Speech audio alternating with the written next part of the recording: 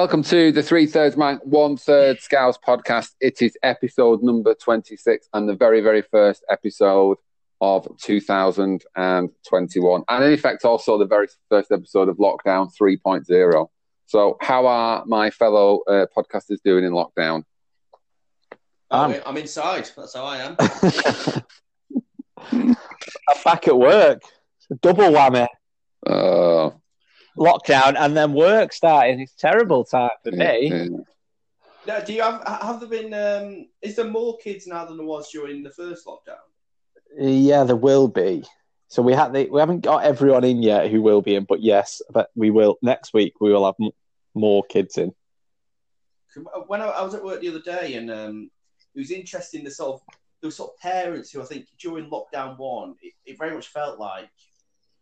I know it's sort of different at Northridge, but felt like, oh, yeah, look, if you're a key worker, which, like, technically they are, you can send your kid in. But, you know, if you've got one parent that isn't, and if there's a way around not sending them in, you should make the effort not to. Whereas this time, it very much felt like, oh, if we're able to send them in, we're going to send them in. Yeah, I think a lot of people have the opinion that it's going to be exactly the same as last time, where schools don't really know what they're supposed to be doing during a lockdown, whereas it's kind of different this time around, that there's an expectation on activities being prepared and given out. So, yeah, I think a lot of people are kind of like thinking, oh, God, if I have to have my child all day, that's going to be an absolute nightmare with nothing to do. But I think the day should be quite structured with the work schools are giving. But, yeah, I don't know. We'll wait and see. I mean, there's talk about schools, like, some schools, but even though they've had that many requests for key worker kids and vulnerable kids to go to school, they're pretty much at full capacity. So it kind of defeats the point of lockdown, really, doesn't it? Yeah, there's a few people that there's a few kids in classes in schools that I know that have got quite a lot of key worker kids in there. But I suppose it's just one of them things. It's going to be, you're going to find our class with lots of key workers in it. I would suppose it's never going to be a 2 to 3 people per class, isn't it? It's just going to be one of them things. Some schools might have no key worker children in there at all. Some classes might have more than like 5 times the average amount of other schools. It's just going to be one of them things, I suppose, isn't it? But can we just say, people were wondering what my kind of groan of disappointment was? We are recording this during the second half of the League Cup semi-final. And City have just scored through John Stones, which if anyone you didn't want scoring past you, John Stones is probably up there, isn't it? John Stones, real resurgence, I would say, John Stones. But, I mean, I'm sure we'll touch on that later on. Ross, the thing I'll ask you about. Yeah? I've already mentioned this to Cheesy before you joined the call. Do I sound any clearer? Yeah, you do. Why? Have you got a new phone? Linda bought me a microphone for Christmas, so I'm trying it out today. You know what I've been doing? So how's it? Is it plugged into your phone? Yeah. It's the headphone bit. There's like a wire with sort of like a splitter. So then I've got my headphones into the green one and this microphone into the red one. Oh, that's quite a good idea. I'll send you a picture of the setup. Yeah, because I've got so for Christmas I got off my mum. She's given me £60 of Amazon vouchers. And I've been looking around thinking, what could I buy myself? Like, just at Christmas, don't really need anything. Can't think of anything that, you know. What do you buy the man that has everything? Well, exactly. I mean, I've got a 3/3 Mank 1/3 Scouse t-shirt. Don't need that was the only thing left that he needed. So then I thought, oh, you know what? I might look for a microphone. So if you send me that, and I might have to see if I can get it off Amazon. That'd be great. Well, yeah. I mean, if you think I sound good, then yeah, this is the one to go. I suppose these are the first 2 people that have heard it. I mean, you always sound good, Simon, no matter what. But even clearer than ever before. Yeah, that was the only thing I could think I might need. It was that or a self-heating jacket. I couldn't quite toss up. That'd be perfect. Yeah, I saw it. I thought, how does it heat up? What? So it's got like a power bank, in it. Yeah. We've had So you charge that up, and then you can there's like a pocket that you can charge your phone, so it's like a mobile power bank, and then it's got like wires running through the whole jacket. You just turn it on, sets it to a nice toasty temperature for you. Has it got like pads and stuff like around the jacket rather than just being, or does it heat the whole thing up? I think it depends which one you go for. Some of them heat the whole thing up, some of them are just pads. But there was one on Amazon for £30. How A heavy do you gilet. think it'll be? It was quite light. Last How- 6 how- hours. You can set it to a toasty 30, 40 or 50 degrees Celsius. I thought 50 might be a bit much, to be That honest. sounds heavy on, doesn't it? It sounds like a fire risk of anything. But yeah, no, I couldn't quite decide, so we'll have to see.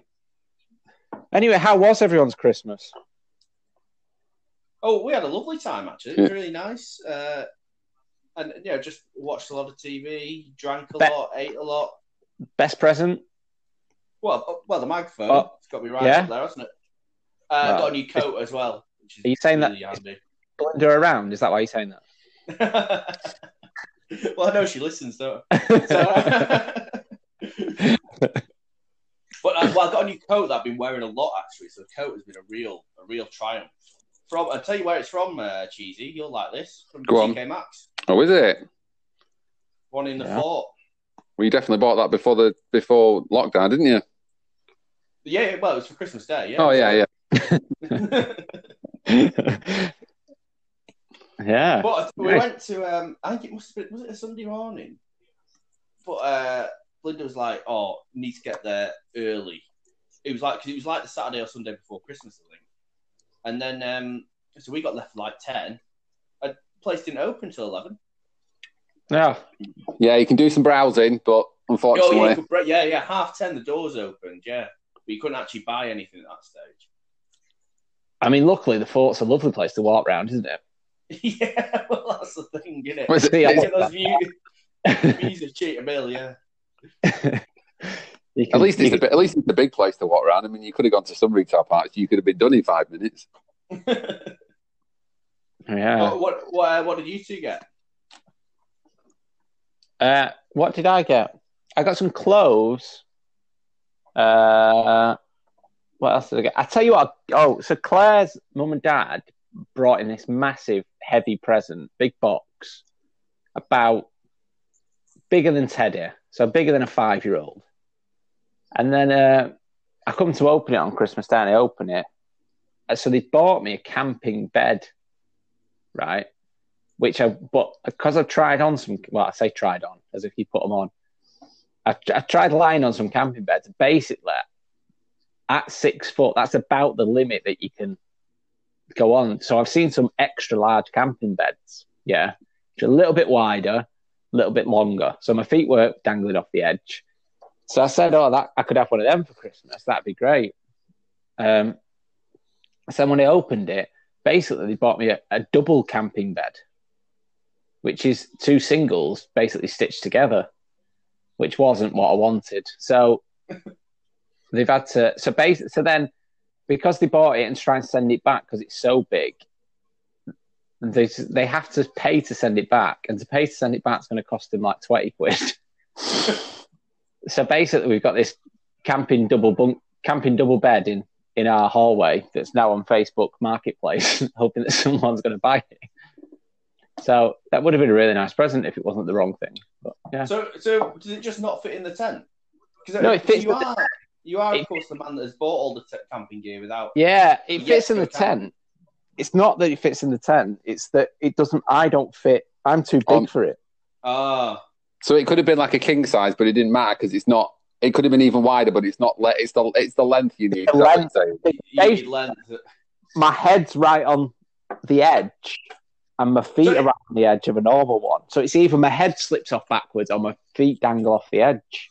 So in a way, it's a bit of an insult to you, isn't it? That they bought it because they've been told that basically camping bags weren't big enough for you, and they've assumed it's width-wise. Yeah. It's not occurred to them. It could be length. Yeah. He has been putting the pounds on, hasn't he? Yeah. I mean, I hadn't really thought of it that way till now, Cider. So, But yeah, so does Claire have a camping bed? no, not yet. So, in an ideal situation, you have one that's long enough. And what? She's just on the floor, is she? No, she's going to get. So the tent can fit. We can fit two in it side by side, but she just doesn't need a big long one like I do.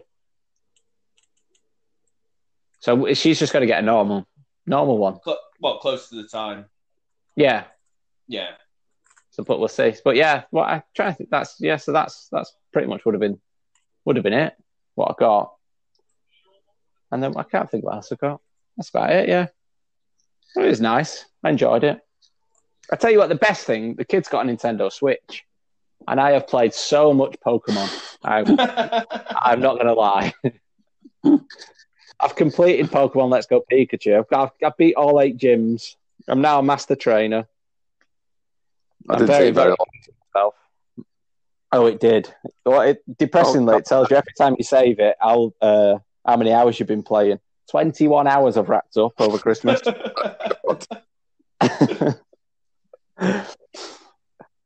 Yeah.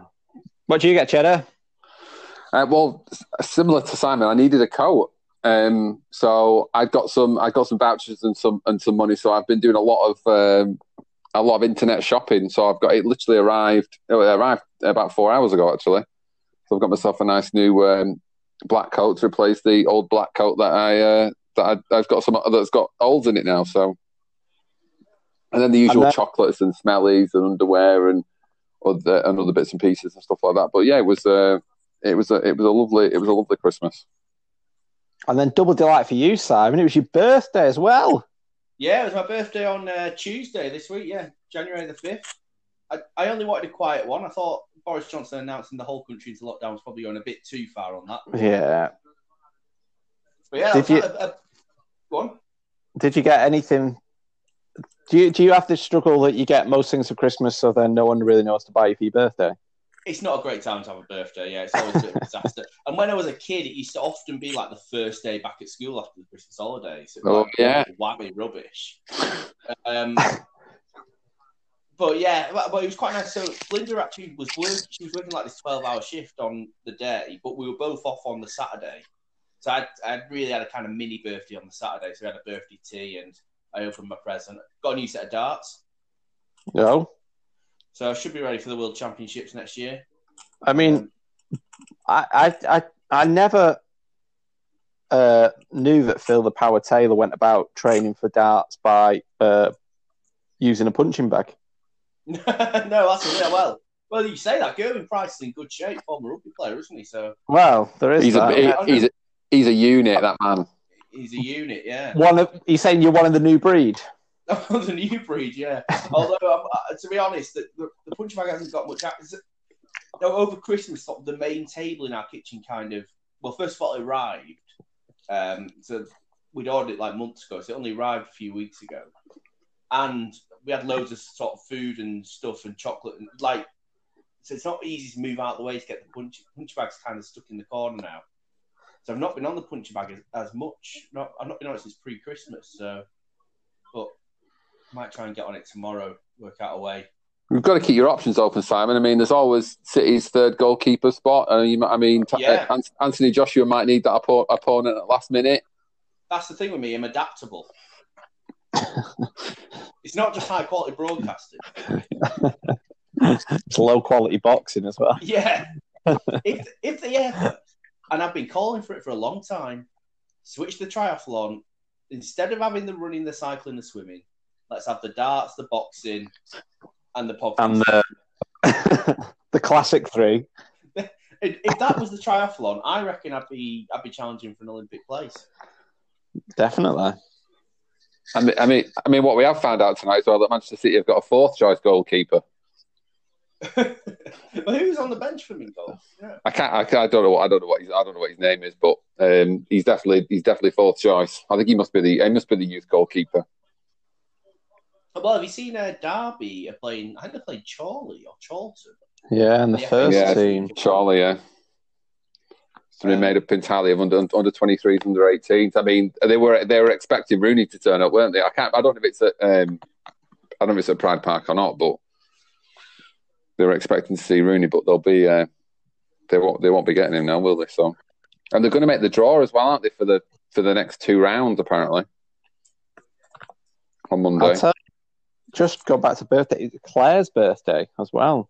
Of course, yeah. On Sunday. So extra pressure on you. What did you get? How did it go? Luckily, her last present didn't arrive till today. Oh, that's a stroke of luck. Yeah, spreading it out. Like I told her, we'll make your birthday last a bit longer. We'll wait for UPS to deliver your last present, which I ordered at the start of December for your Christmas present. So what did I get her? I got her some customized Converse, which was a very nice present of me. So you can go on Converse and you can pick everything from what colour the soles are, to what colour each side is, what colour the back panel is, and the insides and the tongue and the laces. So I bought her a pair of grey with pink trim. Looks very nice. Swish. Off-white soles. And then on the back, on a pair of Converse, you've got the stripe. Like yeah. On the left shoe, it says love down the side, love down the back. And on the right shoe, it says TLJ, which are the kids' initials. Oh, that's a nice touch. That got me lots of brownie points tonight. She was very, very impressed.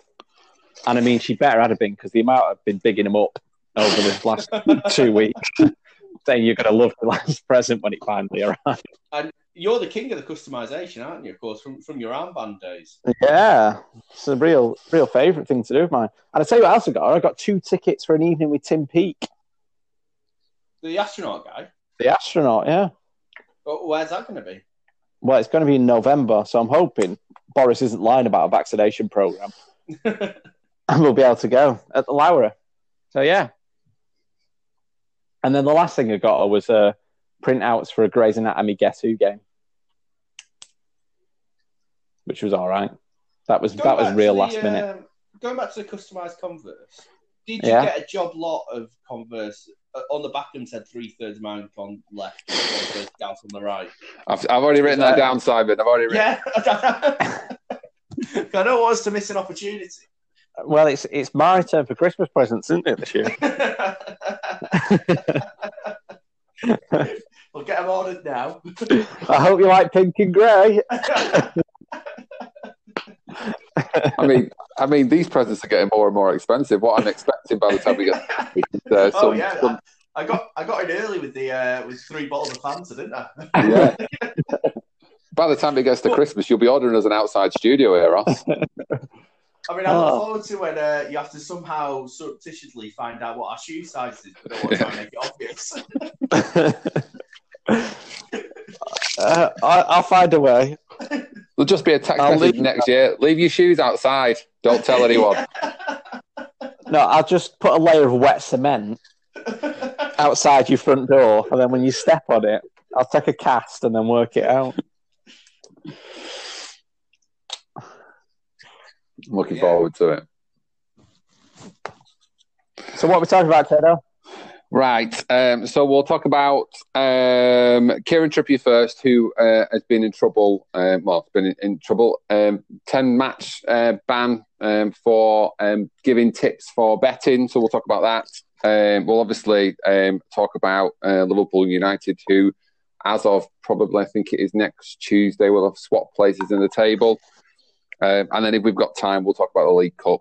And also we've touched on it as well about the FA Cup and some more COVID issues, especially at Manchester City. So we'll have a break and we'll come right back and we will talk about Kieran Trippier.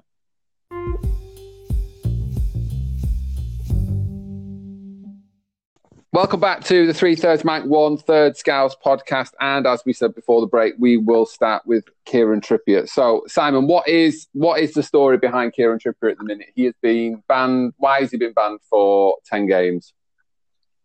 So it turned out that he moved from Spurs to Atletico Madrid. Was it last? When was it? 2019. Yeah. 2019. God, a lifetime ago. So the world is such a different place.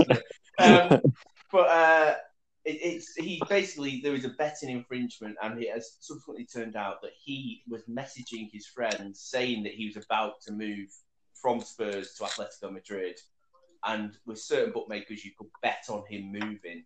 So his mates, with this inside information, to quote them in their WhatsApp conversation, lumped on and placed bets on him to move, which you're not allowed to do, and is a breach of the gambling rules or whatever. So he was given, I think, a 10-match ban, quite a hefty fine, which Atletico Madrid were not very happy about, because I think Diego Simeone's line on it was that, this happened while he was a Spurs player, and they're the ones that are now going to receive the punishment. Me personally, I have no real sympathy with bookmakers. So if bookmakers lose money, I'm very much, I think they make a lot of money, sometimes exploiting quite vulnerable people. And I just don't think you should have these betting markets. I think it's just so open to exploitation. And I think it's unfair to punish Trippier for something his friends have done. I think it's reasonable for him to tell his friends he's about to move to Spain. But I think you see it differently, Jesus. I think I came across very harsh on the WhatsApp messages the other night.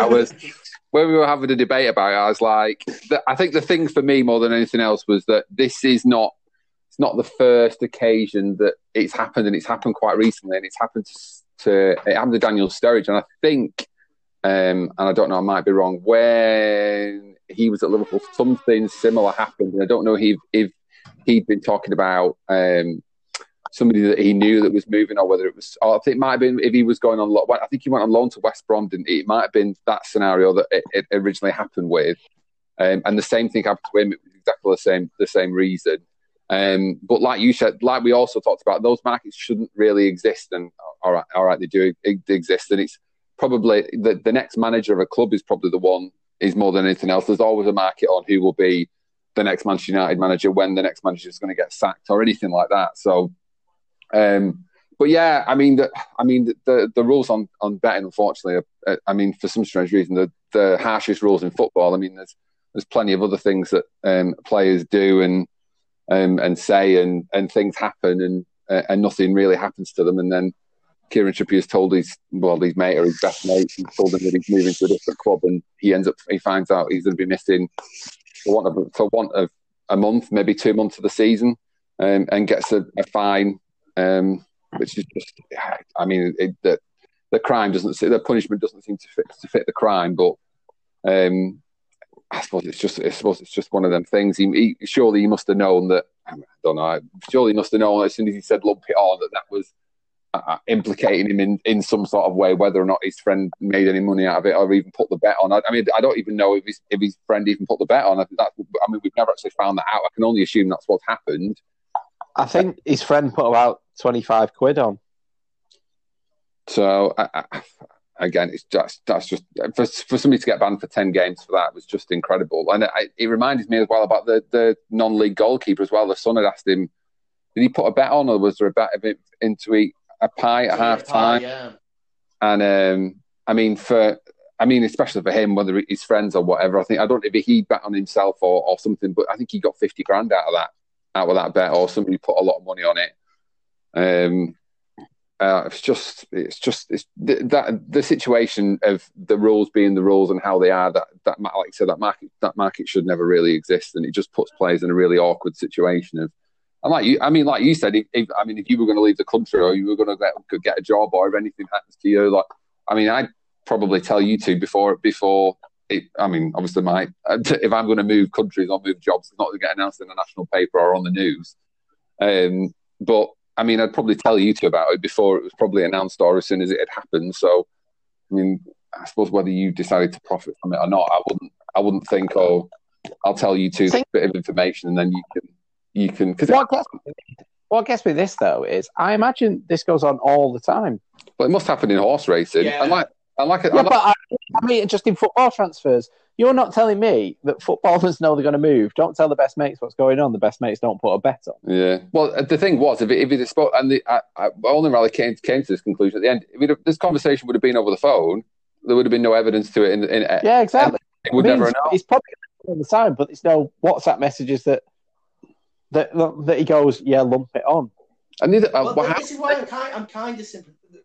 Sort of makes me more sympathetic to Trippier in a way. Cause I think like if they had like he'd like told them in like confidentially in person in a way that couldn't be tracked, and then they put like $100,000 on it or something, then like that would have been like proper fraud. But if it's just the fact that he was just liberally sharing this information in a WhatsApp group makes you think that it clearly isn't a well-organised crime, is it?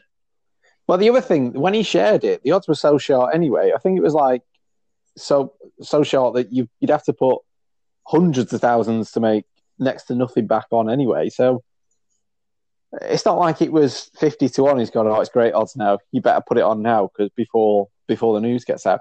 I just think the whole thing's stupid. And apparently there was a representative of a bookmaker on a news channel this morning saying basically that the bookmaker makes no money from these markets and they're only on for a bit of fun, which seems that just seems like it is just there to make footballers trip up.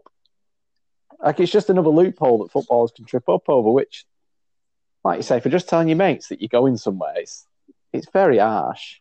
And the other thing is, like you said, Simon, this was ages ago.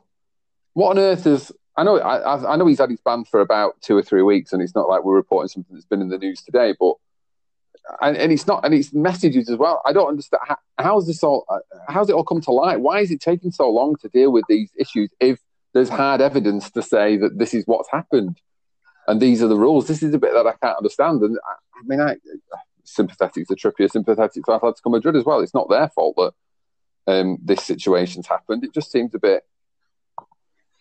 The other thing for me, in Trippier's defence is it's not been him instigating, getting everyone to bet on him. His mates have said, should I put on it? And he's just gone, yeah, go on then. It's not like he's been the one going, you really need to get on this, you really need to do that. Yeah, he's not instigated the conversation, really. Go on then. If that's what you want to do it. Basically. He's not said, no, don't do it. He's not said, yeah, or how much are you thinking of putting on? 10. No, I'd put like 10 grand on. He's not instigated any amounts of money. He's just said, yeah, if you want to do that, fine. Because as soon as something like this comes up, you instantly think he's been throwing games. And I don't care what.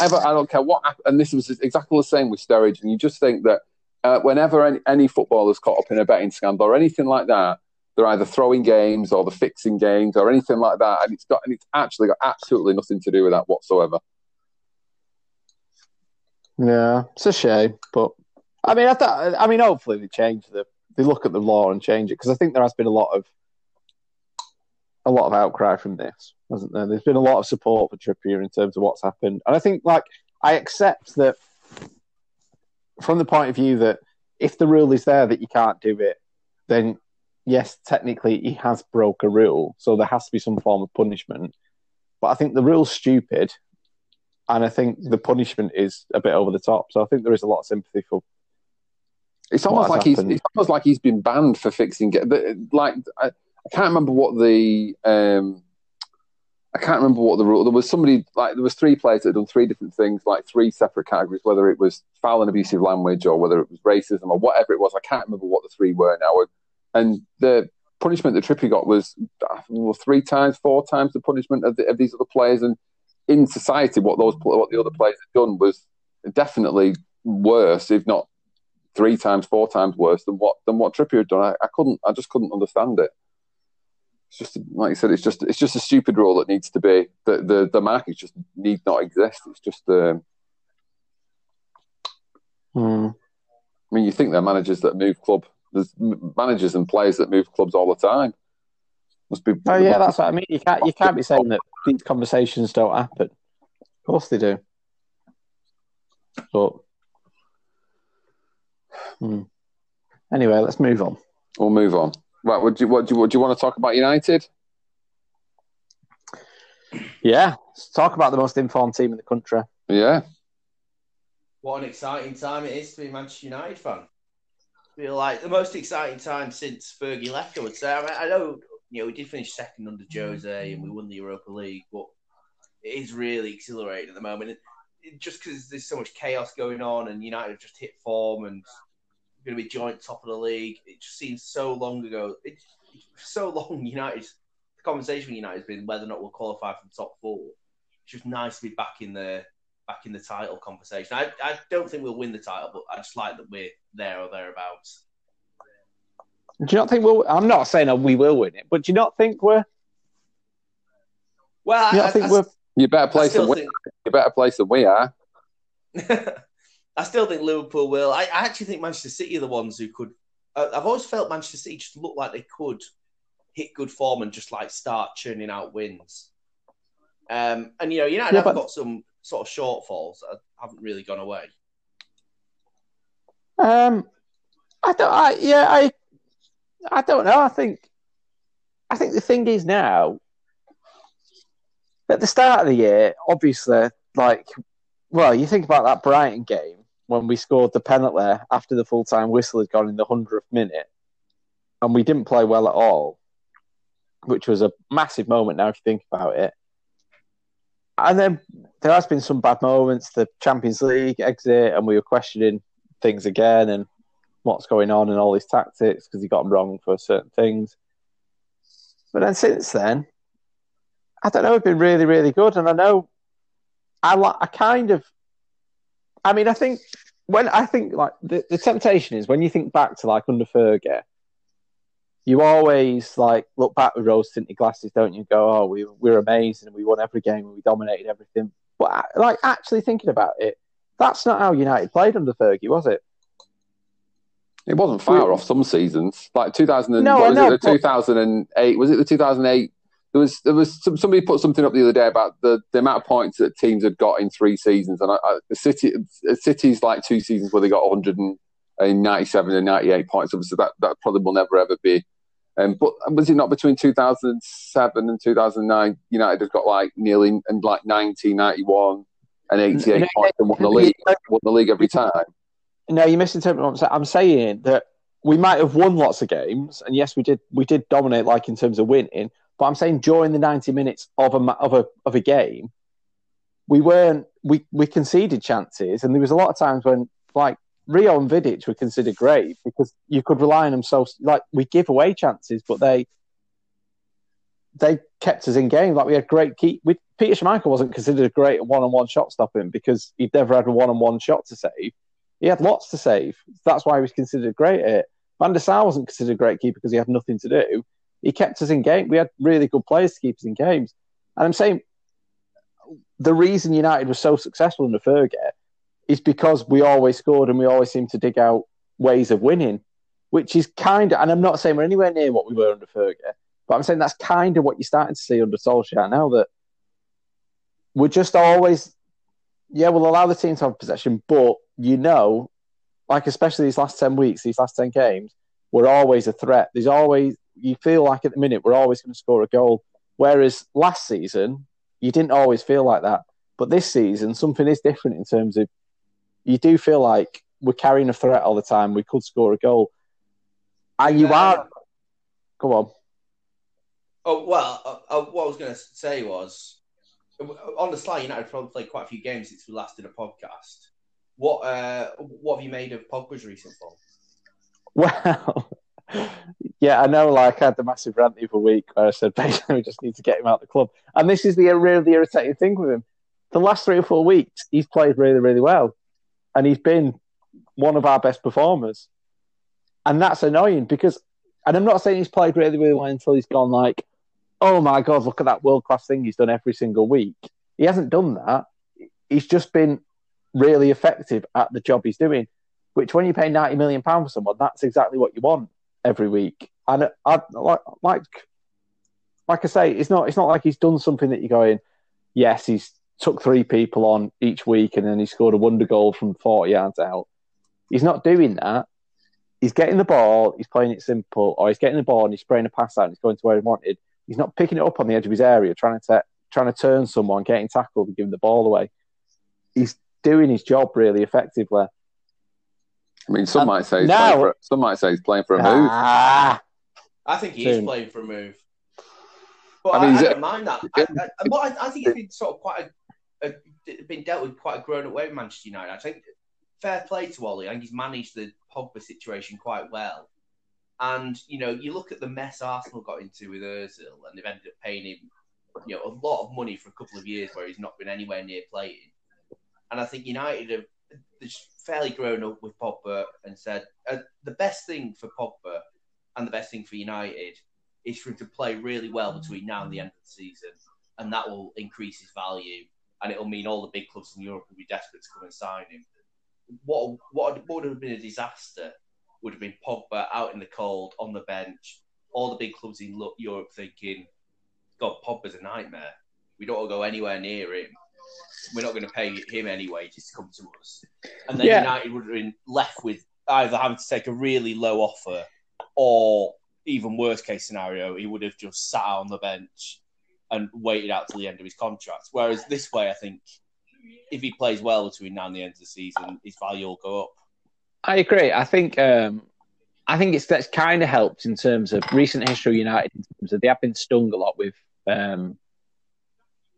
players that have come in and gone on big wages. So, like Sanchez came in, was on big wages and never really performed. We've had others that have come in that are big names and gone on big wages and not really performed for us. I mean, you think De Gea, even though he has been one of our best players over the last 10 years, he signed a big contract and then suddenly went downhill and wasn't great. So I think we got stung a bit with that in terms of players getting on big contracts and then not really performing. And then I also think in terms of Solskjaer coming in and being quite good in the transfer market and knowing, like, not overpaying for players. I know you could say Maguire maybe, but at the time that's what it was to get him, and we did need a centre half, so fair enough. But then you think Solskjaer under Fergie as well. Fergie never really stood for, I'm going to have people hold the club to ransom and get these massive contracts and this and that. So I think it kind of helps that all them things have gone before, and Solskjaer's had that under Fergie, so he's kind of probably had some influence in terms of we can't be getting down this situation again, which has helped in terms of, like you say, not offering Pogba this massive contract that could have quite easily happened a couple of years ago if his contract was running out. And we could have said, you know what, we're struggling here. We still need world-class players at the club to sell the brand that is Manchester United, but we haven't. We're at a point now where we don't need to do that. And like you say, it works out best if you get Pogba playing for half a season. He gives you 18, 19 games of 7, 8 out of 10s, and that gets you in a position where you challenge him for the league title or you win something, and then he goes for either a decent amount and we get someone else in that really wants to be at the club.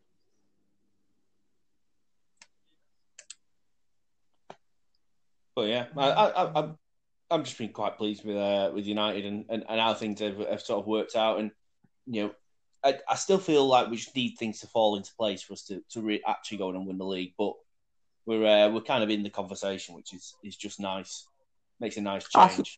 I think the big thing for me, the Aston Villa game was a massive moment because that Aston Villa are a decent team this season. And I know you might laugh, Simon, in terms of it's like me saying about Sheffield United last season, but I think that was last season we could have quite easily lost that game or dropped points, whereas we didn't this season. We still found a way to win it against a decent defensive and quite the good attacking side. And I know we gave up loads of chances and Jack Grealish was really dangerous, but we didn't lose. And that to me is a real progress and shows where we're going. And I'm not worried about top 4 now. And I think we are more looking at how close we are to the top of the league as opposed to how close we are to 4th place, which is a real positive.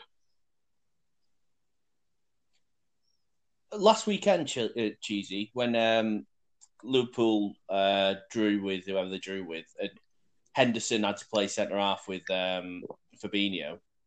Was that the first time? No, Monday was the first. I think Monday night was the first time Henderson had played at centre back. He'd not played at centre back before then. I think Nat Phillips had played. What I was going to say was that the first time when this injury crisis at Liverpool is actually starting to bite with on-field repercussions? I sort of feel like you've been getting loads of injuries, but just carrying on winning for a long time. We've always had a centre back. That's been the problem. So when Matip went off against Well, yeah, but do you not think that if so? Look, just say for instance, Bailey, Lindelof, and Maguire had got injured. You don't think that he'd play Matic at centre back before he played some kids at centre back? No, right. No, but my point is he's been playing Phillips at centre back with Fabinho. Phillips has only played twice at centre back, I think, with Fabinho. He's not played every game because Matic's been fit. So Matic was injured against West Brom, and I think Phillips came on at that point. So we've not played many games with two midfielders. When anyone talks about Liverpool, they talk about Jordan Henderson, and they talk about Liverpool midfield. They say Jordan Henderson's integral to that midfield, don't they? Yeah. So why then take him out when you've got a kid who I don't think is good enough for Liverpool? Because for the last 3 weeks, we've also had no Oxlade-Chamberlain, no Milner, we've still got no Keita, we've had no Thiago. So we've got 4 players who can play central midfield that a week ago we didn't have. I understand all that, but so say we had an injury crisis to Fred, McTominay, and all them. I wouldn't still move Bruno Fernandes out from the position that he plays from United. But you wouldn't put an attacking player in a defensive midfield position anyway. No, I'd play the people in the right places. I wouldn't take my best player and move him out to the. I wouldn't take Bruno Fernandes and say, right, forget the number 10 role, Fernandes. You're going to play right wing today. Do you understand? I'm saying I don't understand why you would take the way Liverpool could win games is just by being completely dominant, having that midfield general that Henderson's supposed to be for your midfield. I don't understand why you move him back and then he defense wasn't leaking goals. So it's not defensively that you were struggling. But then he wouldn't have played. I don't think he would have played Henderson and Thiago in the same team as Wijnaldum or Milner. I can't remember who started now on Monday. But I don't think he would have played those 3 players. That wouldn't have been the case. And I think that the issue probably has been more than anything is that the front 3 have just kind of knackered themselves out because they're the ones that are playing all the time. Because since Jota's been injured, there's not really been any rotation. I know Minamino played at Palace, and quite a few Liverpool fans have questioned why he's not even played on the pitch for the last 3 games. Not even played a minute. But I don't think I was. That's the word I'm looking for. I don't think I was upset that Henderson played at centre back on Monday. I think it was just a culmination of a couple of things that didn't really work. I mean, you could say that was one of them.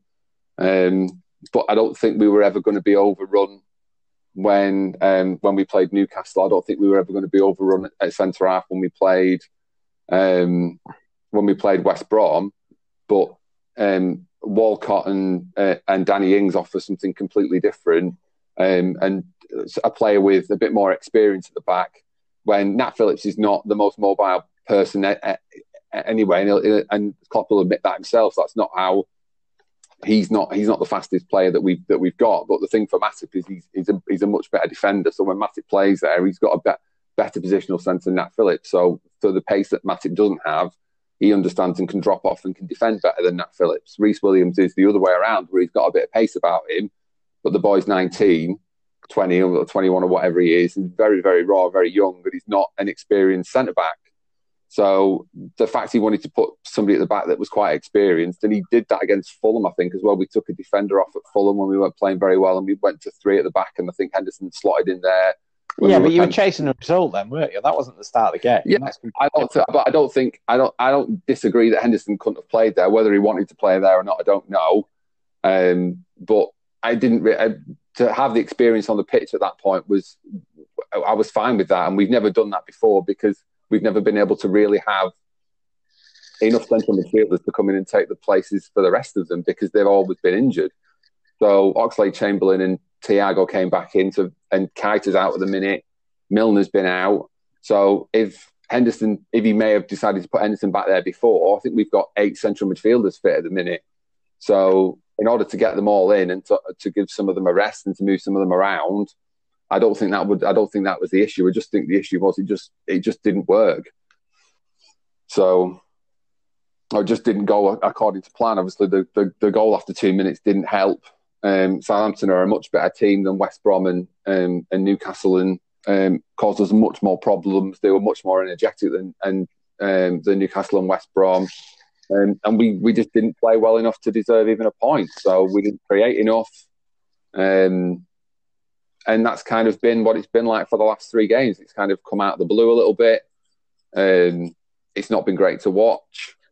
But it seems this season of that it isn't going to go our way. And this whole thing that everybody's come out and said that Liverpool are going to win the league. Yeah, three games ago, that seemed to be the case. But we haven't really sorted the centre-back problem out, and everybody said, well, Liverpool haven't been leaking goals and chances.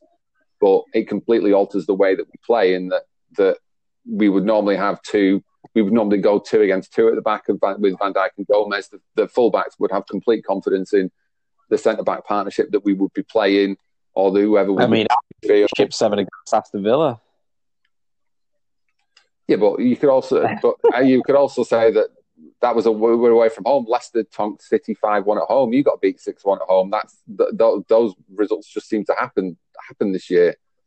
That just seems to be a given. I'm not saying that we were perfect that night, and we weren't, and that was probably a bit of Klopp arrogance. But I mean, 3 games ago, us getting beat 7-2 didn't really matter, because we could have gone 4 points. We could have been 4 points clear at the top, and it's all woulda, coulda, shoulda.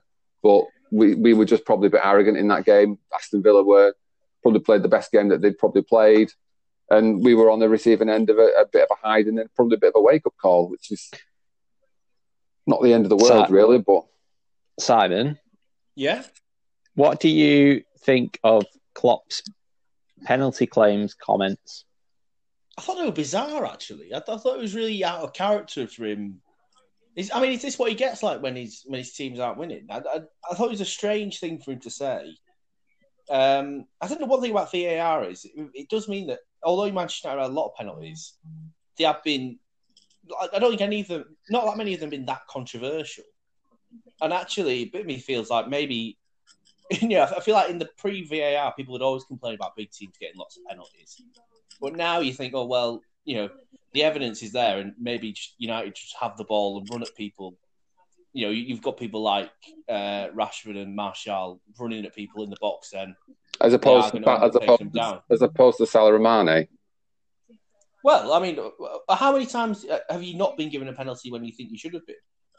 Well, didn't we get? It's not a narrative that I feel it comes through very often. I don't particularly think it is, but I don't see many differences in the Pogba penalty to the Mane penalty at the weekend. I think you could probably say that the Mane penalty, the ball was a little bit further away, but I don't necessarily see huge differences in that. I don't really know how Carrick could say that Mane kicked the back of his leg when Mane wasn't even aware of where Walker Peters' leg was when he was past the player at that point. And then the shot that he took that Jack Stevens blocked with his arm was exactly the same position of his arm that Joe Gomez got when we played Manchester City early in the season. We got a penalty given. Yeah, but do you not think it's strange from Klopp to be coming out like this? It's a bit like that BT thing the other month when we talked about it a lot of the time, when he sort of complained about them being scheduled at 12:30.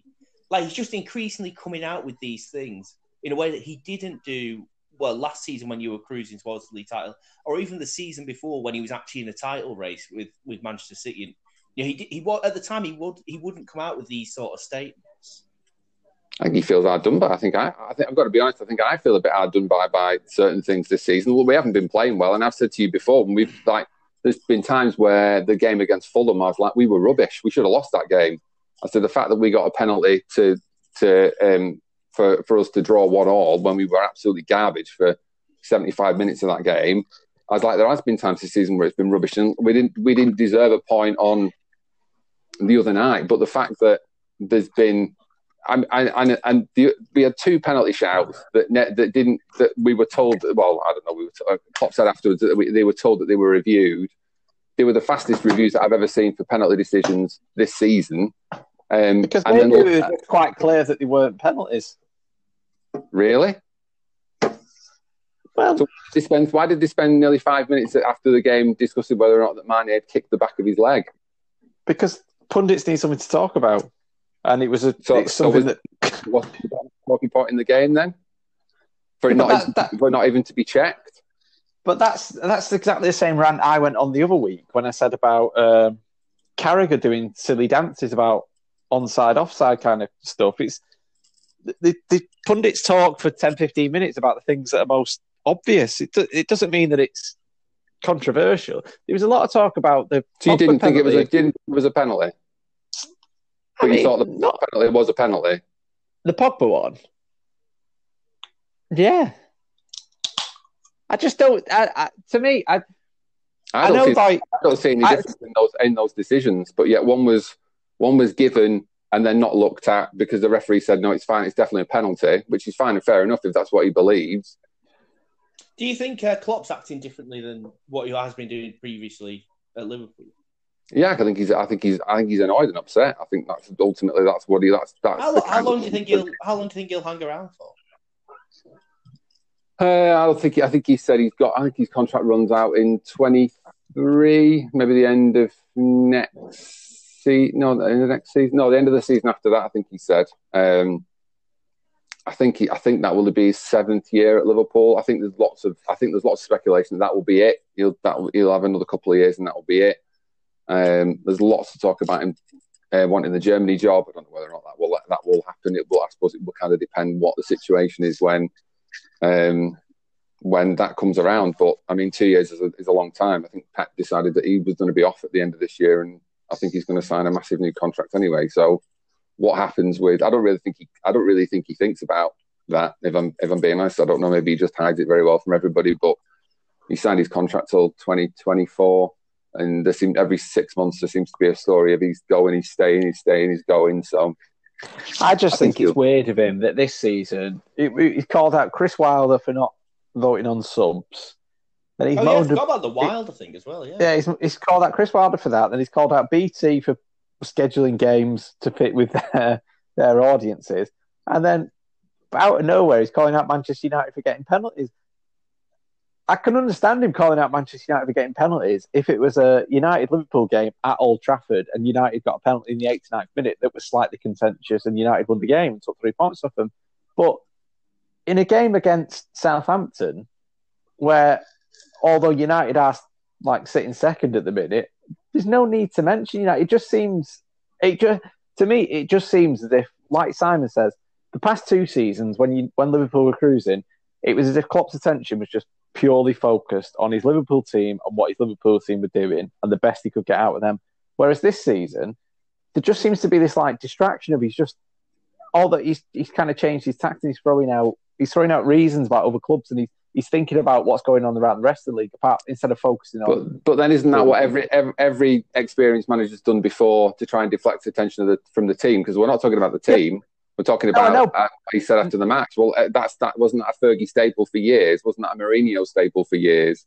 To just not talk about the team? Because what he could have done is he could have raked Alexander Arnold over the coals, say how bad he was for 70 minutes. Well, nobody's really talking about him. They're talking about the fact that he's mentioned penalties and we play United in 10 days. No, I fully accept that, but I still think that.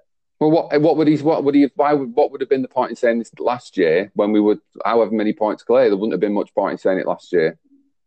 But you're still top of the league.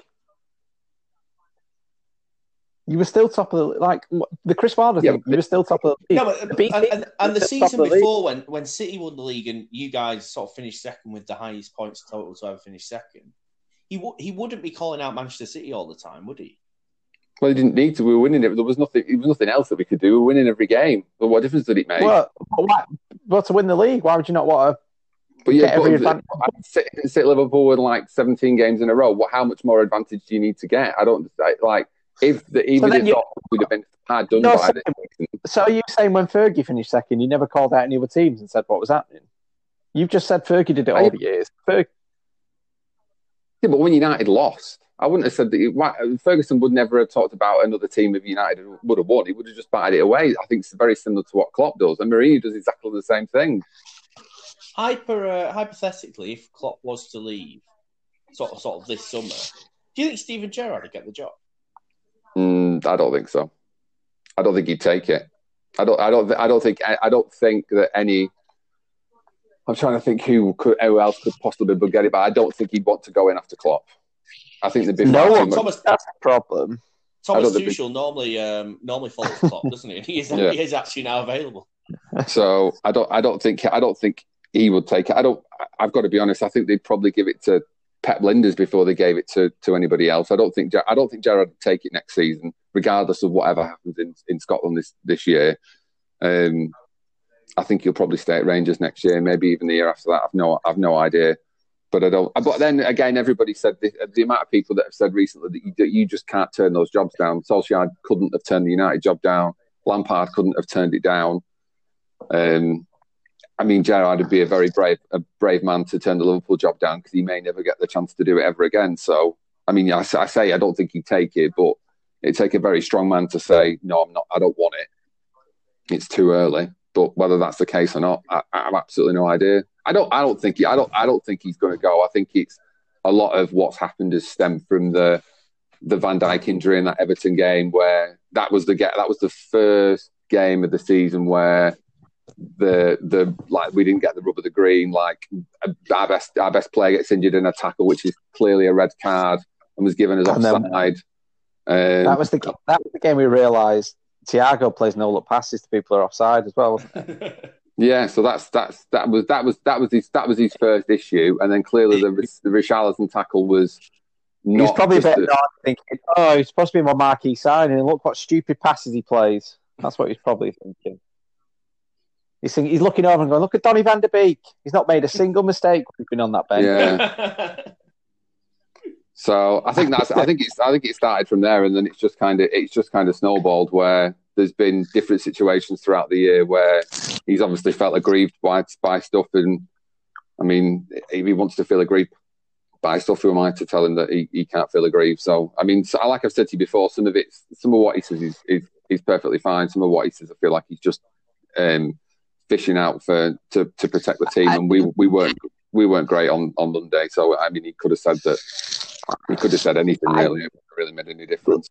I get this argument, but you know what? The penalties things, it reminds me of Benitez's facts kind of. It just to me, I understand what you're saying about deflecting everything from the team, not talking about the team. I fully get that, but then I think there's other ways that like mention other teams, and I think to me that just seems it just comes like across you're a bit rattled about something, like you're a bit. Something's getting to you this time round, as opposed you look a bit. It is. We didn't get either penalty on the other night, and he's United are getting all these penalties like that. I get that, but you're telling me things haven't got to him in previous seasons. Things will have got to him. And I know you're saying you were winning loads, and you were winning loads more than what you're doing. But then why would he talk? If we were like you just said, if everything was fine, and I can't remember. And I've said to you more than enough times last year. I can't remember much that didn't go our way last year. So what would he have had to say? But what I'm saying is he could have quite easily gone after the referee for not giving the penalties and the decisions, but he chose to talk about Manchester United. Why? That's what I'm saying. He didn't just talk about United. I think he did about 5 different interviews. He talked about United at some point. He also talked about the Mane not getting a penalty. He talked about the referee. Yeah, but they're the ones that aren't remembered. He knows the interviews that are going to be. He's not stupid. Absolutely, yeah, absolutely, he's not stupid. But that's just a normal. It's just a normal thing. It's just that Liverpool have had 3 bad games for what feels like the first time in about 2 years, and he's done a deal with it. However, he's never really had to deal with this stuff before, because before we were great, there was no expectation. We were playing games where we'd win 4-3, lose 5-4. Nobody really cared. We just played good football. We were just not very. We're just never going to win anything that way. And then it only started to kick in when he spent all that money. And when he spent all that money, we turned out to be a decent enough team. We won some trophies, and this is the first time we've been shit. I'll tell you what it does do. The Southampton loss, and obviously United play Burnley next, Simon. Do you not think United win against Burnley, let's say, which I imagine we will do, and then we go into the next game's the United-Liverpool game on the 17th, isn't it? How do you think United then approach that being league leaders as opposed to chasing? Do you think that takes the pressure off United, or do you think it adds pressure on them? Well, I think once you go top of the league, it does. It puts pressure on you, but pressure is a privilege, and I'd rather be under pressure at the top of the league than having a free hit from 7th. But yeah, I mean, I think United. United will probably go in and play the way they do in big games. And he often plays that three at the back system, doesn't he? And they'll try and counter attack. And yeah, in a way, I think the way we'll set up against Liverpool won't change because a bit like that Chelsea game, I think Ollie probably will be happy to get a draw out of it. Do you not think he'll play the same team as he's played tonight? Similar, maybe. Yeah, I mean, yeah. But we haven't got many options. Bailly might play instead of Lindelof. He does play three at the back a lot in big games, but yeah, I mean, maybe he'll play the same. Again, he also plays the system he played tonight. That sort of that either diamond or the 4-2-3-1 system. But I think the sort of mentality would be to sit in and try and get him on the counter attack. Well, it's I mean, we're not talking purely in hypotheticals here, Cheetah. But say United beat Burnley and then United sneak a 1-0 against or beat Liverpool and we potentially go 6 points clear. You just said you're not going to win the league. So if you're not going to win it, City going to win it. No, I'm not talking about United. I'm saying so say you go 6 points behind United at that point. What do you rate your title chances? Well, not great because by the sounds of it, we're not signing a centre back, so we'll be 6 points behind United without a fit centre back. So it's not going to do as much good, is it? So would you say then? Would you say your season depends on the United Liverpool game or not? There's an awful lot of big games to go. I think that the fact that there's 6 points between like first and seventh says that I don't think any one game this season is going to really dictate what's going to happen. I mean, the game on that Sunday could very easily turn into the Manchester City Manchester United derby that was an absolute dire fest and finished 0-0. Which I don't disagree, but I'm trying to work out the importance you feel that game now has. Well, we need to win. So whatever. I mean, I'm not really looking forward to the game at Villa on Friday because I've no idea what team he'll end up putting out. I would imagine he'll probably go with previous years and rest quite a lot of players. It depends whether he wants a little bit of revenge for the result earlier on in the season. It's probably the worst third-round FA Cup tie that we probably could have got, with the exception of playing either yourselves, Chelsea, or City, because of obviously or Everton, because of what's happened this year. But I mean, even against Everton last year, he dropped players. So, but we need to win a game. We need to start playing well. And I don't know. Part of me thinks it's one of those psychological things that if we were playing, I don't know, say for instance we were playing Brighton or Palace or I don't know, Leicester or anybody like that, then actually it may have been different. But the fact that we're playing a big team might actually work in our favour because we've played relatively well against some of the bigger teams. We played well against Spurs, played well against Chelsea early on in the season.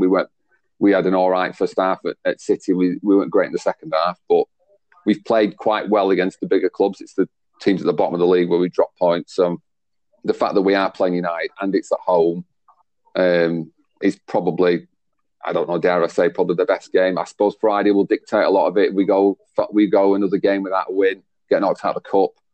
Then United go and win on the Tuesday, and we end up being 3 points behind going into the game. Then there will be a lot of pressure on it. But it's how we play. I mean, the worst thing about anything else, and regardless of the fact that we can't seem to score a goal, is we've just lost. Like our creativity just completely dried up all of a sudden. It just seems to be that the fullbacks, which were absolutely amazing for us, are the ones that they're great at the minute of being fullbacks, but not great going forward. Alexander-Arnold's dropped off a cliff, which we talked about Sterling's form years and years ago about young players dropping off a cliff, and I think even Rashford, to the point where last year there was times where he wasn't playing particularly well. That's the beautiful thing about Aaron Wan-Bissaka. No one expects anything going forward, so when he is crap going forward. Whereas you expect loads from Trent, and now you're disappointed. We're never disappointed with Wan-Bissaka. Yeah, so I don't know. On the subject of the FA Cup, I was thinking, I'm amazed that the Premier League clubs are going along with the FA Cup. You know, the testing outside the Premier League has been really quite lax. But then the EFL have announced twice weekly testing funded by the PFA, haven't they? Oh, have they?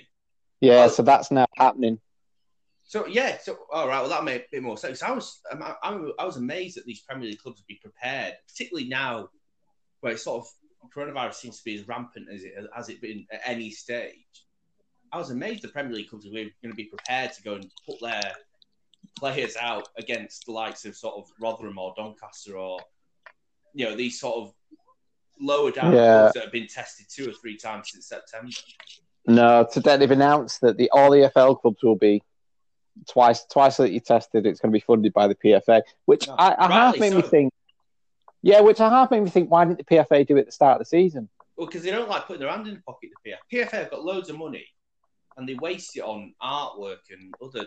Gordon Taylor is a terrible. But then the PFA, they never fund any of that concussion research, which they should really be on the forefront of. Which always makes me laugh, thinking the players fund the PFA and they're there to protect the players, but they very rarely do anything. No, to support the players. The players get a raw deal out of the PFA. I think there was something about somebody mentioned something about the German third division. The German third or fourth division have been tested 5 times as many times as the teams in the Championship and League One and League Two. It just seems absolutely. Just seems incredible. Just while we're on the subject of COVID, there it's obviously been quite a lot of games that have been cancelled over the Christmas period, and for different reasons for different clubs. Some a bit more documented than others. Do you think if players have been found to break COVID rules that they should be banned? I mean, there was one. I don't know if it was a TV journalist.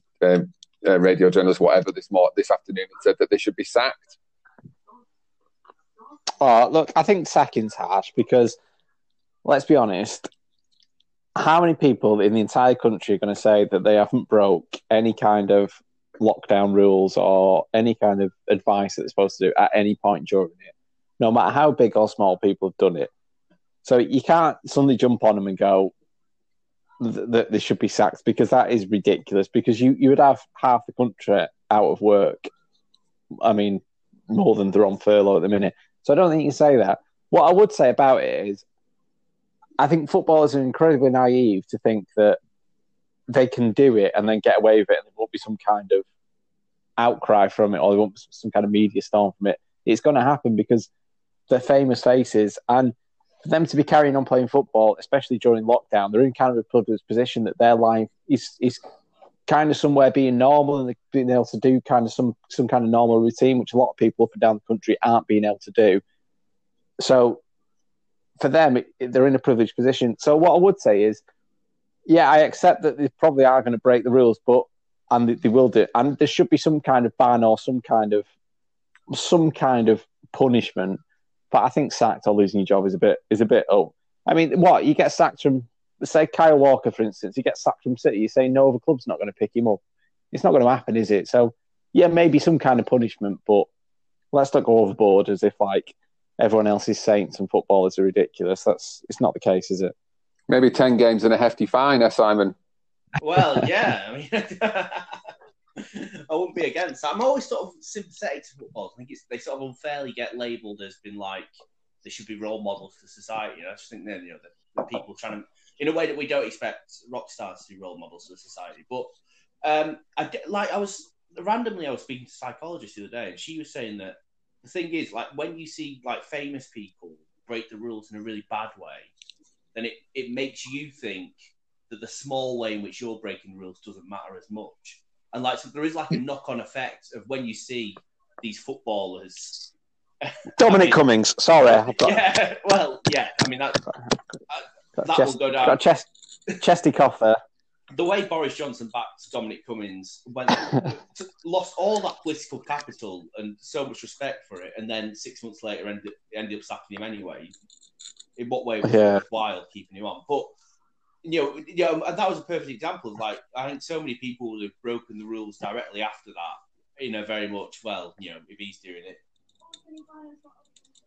I mean, the only thing I would say in footballers' defence is, I'm not what I'm trying to say, but maybe they think because they are Premier League footballers, because they're tested so regular, they are in their head. It might be a way of, well, I can do this, and I'll know pretty quickly what's going on. Whereas some people who might break the rules, you're not going to get a test. You're not just going to get a test for the sake of getting a test. You're going to get a test when you develop some symptoms. So you might have caused carnage beforehand, whereas footballers might think, well, I've gone here tonight, but I know on Monday I'm getting a test, so I can tell them people who have seen that they need to do that. So, I mean, it's a weak defence, but it's a defence. That picture of the Spurs players looked really bad, didn't it? But a bit of me did feel like, they must, in their heads, they must think, look, we've all had a negative test a day ago.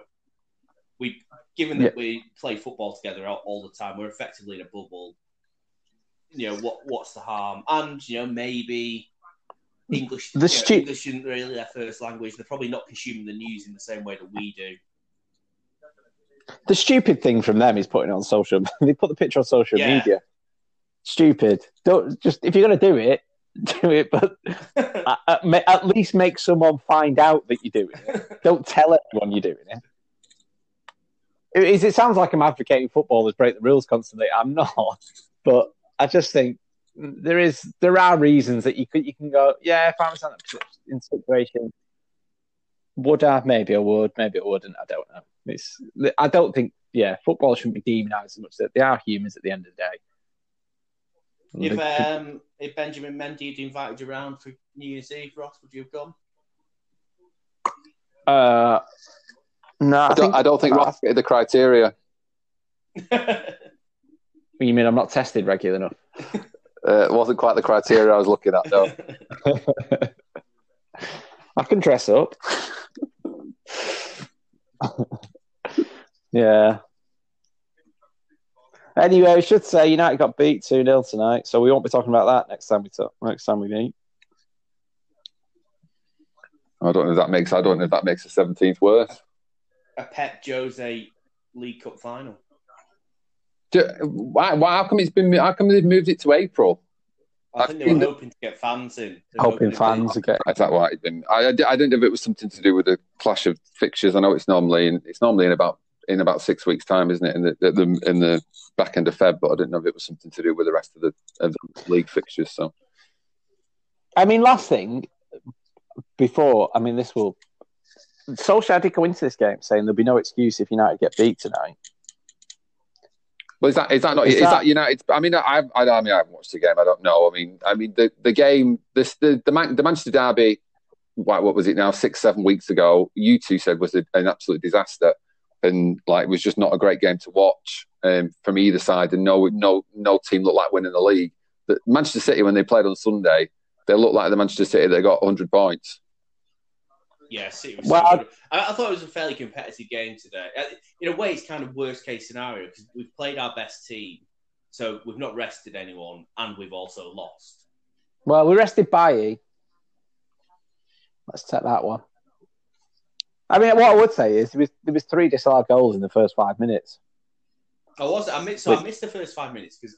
That's what I meant saying. Missed the first 5, been very eventful. Oh, I just thought somebody went off, and then I'd looked and obviously seen all the disallowed goals. But I mean, if the Rashford chance goes in, then it's a different ball game, isn't it? So United scored and it was offside. Then City scored, it was offside. Then City scored again, it was offside. Yeah, so within the first 5 minutes, and then City hit the post 5 minutes later from De Bruyne, didn't they? So it was. Yeah, it was. Yeah. Did De Bruyne play up front again? Yeah, they kind of played the false. It's a very similar system. I mean, City have kind of been forced into this sort of situation based on the fact they just had no players, haven't they? It's just sort of worked. I mean, surely for City, this surely shows that Gabriel Jesus is not the man to lead that line going forward. Yeah, I think they'll have to sign. Well, I don't think they can rely on Aguero anymore, can they? I mean, I know he said that it's probably going to be the weekend where he's fit or whatever it is. He's probably not going to play him in the FA Cup. He's going to give him another, however long it is. I don't know if he came off the bench tonight or whatever. So Aguero's going to be back, but he must know surely that they've signed the latest centre back in the summer and brought Diaz on for 60 million. And you've got to imagine that City will go out and buy a striker in the summer. I mean, who that will be, I have absolutely no idea. You've got to think that they're going to go out and buy a striker. So I don't know what the situation is with Manchester City's games either. But we were talking about obviously the 17th, and I think that City could possibly be second by the time that we kick off. I can't remember when City's games are, but City could have overtaken us by the 17th, I think. Anyway, City looks so good at the weekend. I mean, I managed to watch the first half. I did think they could get a bit of head of steam up, and if they play like that, they are going to steamroller a lot of teams. Did you see the stat about Diaz and Stones when they started together? Well, Stones looks really. It's great to see Stones coming back to a bit of form, isn't it? As an England fan. Yeah, the stat was that Ruben Diaz and John Stones have started 8 games together. They've won 7, drawn 1, had 7 clean sheets, and conceded 1 goal. Yeah, I knew City had kept a lot of. City have got I think the best defensive record in the league. It isn't. A lot of people said that's not normally a Pep side, is it? Normally they've got the best defense because they don't let anybody have the ball, but that's not really the case at the minute. They've got the best defense because they've got the best defensive partnership in the league at the minute. So, I mean, incredible though from Johns, because everyone thought Ruben Diaz coming in, it'd be Diaz and Laporte that would be the thing. So incredible from John Stones to actually, because he was in no man's land coming into this season. No, I mean his career was just a tailspin, wasn't it? Yeah. Well, he was behind Garcia, wasn't he? I mean, if Garcia hadn't clearly made the fact that he wanted to go to Barcelona, then Stones probably wouldn't even be in the side. So, I mean, he's grasped his chance to both half. And I think I'd read somewhere that Laporte was injured, but I think even when Laporte has been available, he's not played. And I think that there seems to be some sort of issue there with Laporte and Guardiola. And I don't think Laporte will. I don't know whether he's fallen out with them or not. But Pep doesn't normally hold. Well, Pep's not quite good at welcoming players back in. I would have supposed, but I don't know whether Laporte's time at City's up or whether he's going to play him or whether he's going to be third choice. But I suppose like when you've got 2 players that play 8 games and only concede 1 goal, then I imagine in the back of Pep's head, he is probably thinking John Stones. His form will go at some point. Well, the thing is, it's the Euros situation. We played the Euros last year. He wouldn't have been anywhere near the team, but at the minute, you've got to say he starts. And I think he does have scope to be our best centre half. I mean, I think in terms of his sort of potential. I mean, the other worry, England point of view, centre half wise, we don't know if we can take Maguire anywhere in Europe yet because we don't know what trouble they're getting. Oh yeah. Well, it's all right because the most of the game we play at Wembley for most of the games, don't we? I don't think we travel anywhere, do we? You know what I was thinking about the other day? Do you remember when Gareth Barry stole a taxi? Yes. Well, so when he played for West Brom. The craziest story. It was like the most unlikely thought. Gareth Barry, the taxi stealer. Yeah, mental. Did you hear about what it was potentially that happened with Joey Barton as well? That he'd been with his players.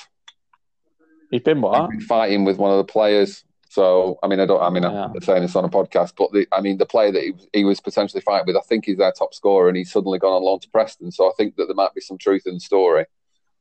So yeah, I think it was Ched Evans. I think Ched Evans has gone to Preston today, and apparently that was what had happened. So, Ched Evans, the stand-up citizen. Yes.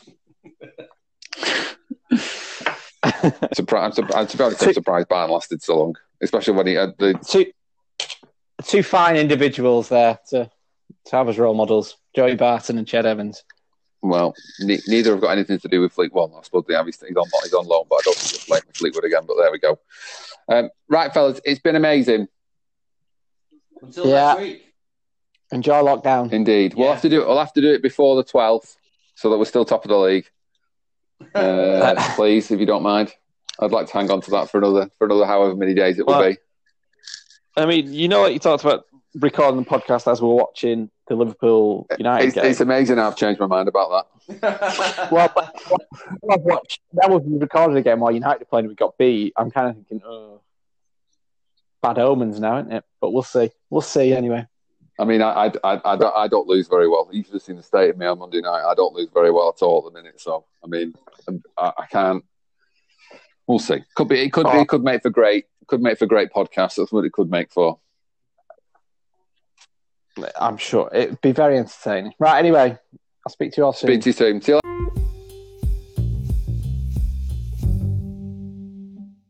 Thanks for listening to the 3/3 Manc, 1/3 Scouse podcast. Give it a like, give it a share, and let us know what you think on Twitter at Manc3. That's at MANCTHREE. And keep listening for more new podcasts every week.